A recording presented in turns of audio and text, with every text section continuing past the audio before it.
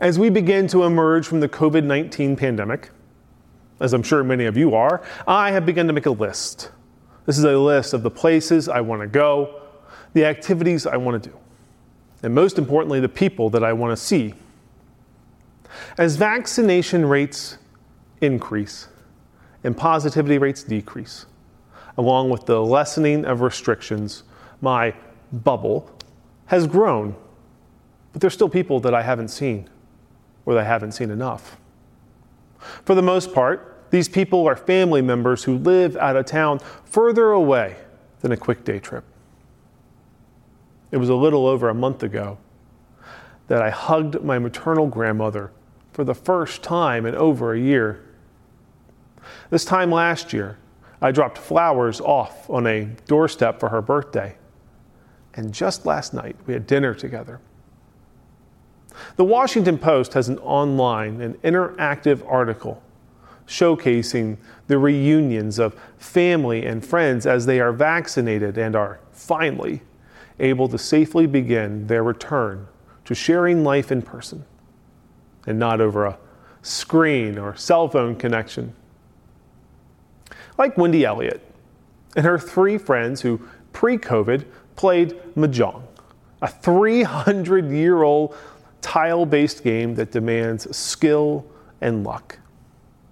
The 4 friends played weekly before stay-at-home orders put an end to their gatherings, but they were able to play online every day during the pandemic, serving as what Elliott described as a literal lifeline, creating an oasis of normalcy in this year where so much of her life was in chaos.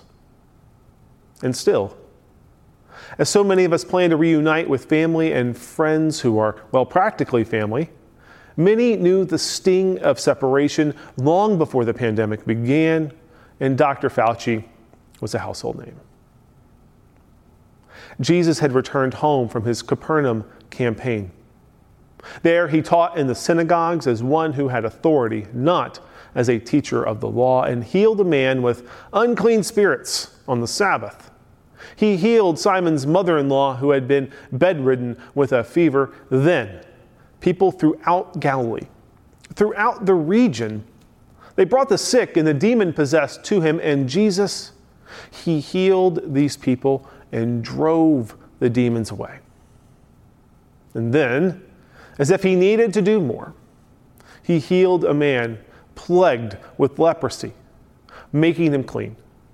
Not just physically clean, but ritually as well, making him no longer an outsider within his community. All of the people Jesus healed, in one way or another, were separated from their communities and their families by their afflictions. And through his touch or word, he offered them that which no one else could. He healed the sick and released those who were captive. And today, we pick up with Jesus and his disciples with a growing crowd. This crowd was so large that Jesus and his disciples were unable to eat. The Capernaum campaign was so alarming that the social ordering of the time, the maintaining of families, status, and peace, and that all revolved around families, the religious obligations in the temple, and Pax Roma, peace through Rome. That was threatened. In our reading today, 2 of the 3 groups had become concerned. The religious leaders, scribes from Jerusalem, believed Jesus' actions would undercut their authority and their social standing. Jesus' family attempted to take charge of him, thinking that he was out of his mind. He had flown the nest. While he had been engaged in his father's business in Capernaum, it wasn't the family business. You see, during this time, your immediate and your extended family, it was a double whammy, determined one's personality, one's identity, and controlled vocational prospects, along with facilitating socialization. In his Capernaum campaign, Jesus took the first century How to Be an Adult handbook, threw it out the window. In one out-of-town trip with his buddies, Jesus overturned one of the backbones of social order. Doing so left his family, the entire family, thinking that he had to be out of his mind. Kinship today falls along lines similar to the first century. While we may not be dependent upon family for a vocational identity or even socialization, that does not mean that our identities are unaffected by our families. It does not mean that not towing the family line can't get you in a "you've got to be out of your mind" kind of a family meeting. While many are once again gathering with family, maybe embracing a parent or a grandparent after a year apart because of the COVID-19 pandemic, something that was completely out of our control and not of our own doing. There are many who will continue the pains of separation that began, long before we hoarded toilet paper or finally watched everything in our Netflix queue. For every Wendy Elliott gathering with friends that might as well be family, or a grandmother hugging a grandchild for the very first time, there will be people who continue to eat alone or to not feel the embrace of a family because they don't fit into the societal or expected religious norms, something out of their control, not of their own doing. Because they are a member of the LGBTQ plus community.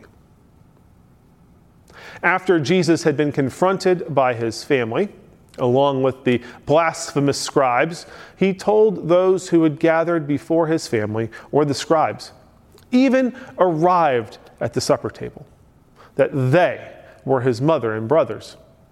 Jesus said that whoever does the will of God is his brother and sister and mother. Jesus created a new kinship model based on obedience to God, not obedience to family, clan, or patriarchy. At his baptism, the heavens opened and the Holy Spirit once again descended, filling Jesus, enabling him, equipping him for the mission before him. At that very moment, a voice echoed from the heavens, "You are my Son, whom I love. With you I am well pleased." Since his baptism, kinship, power, and authority have looked different. Throughout his ministry, beginning in Capernaum, continuing all the way to the cross when he told a disciple and his mother, "Here is your mother. Woman, here is your son." Jesus created a new family. And frankly, it looked and continues today to look different than many expect. Those who were once out are now in. Those unable to be healed are now whole. Those relegated to the outskirts of the community are welcomed home with open arms, with a banquet fit only for a prodigal returning home.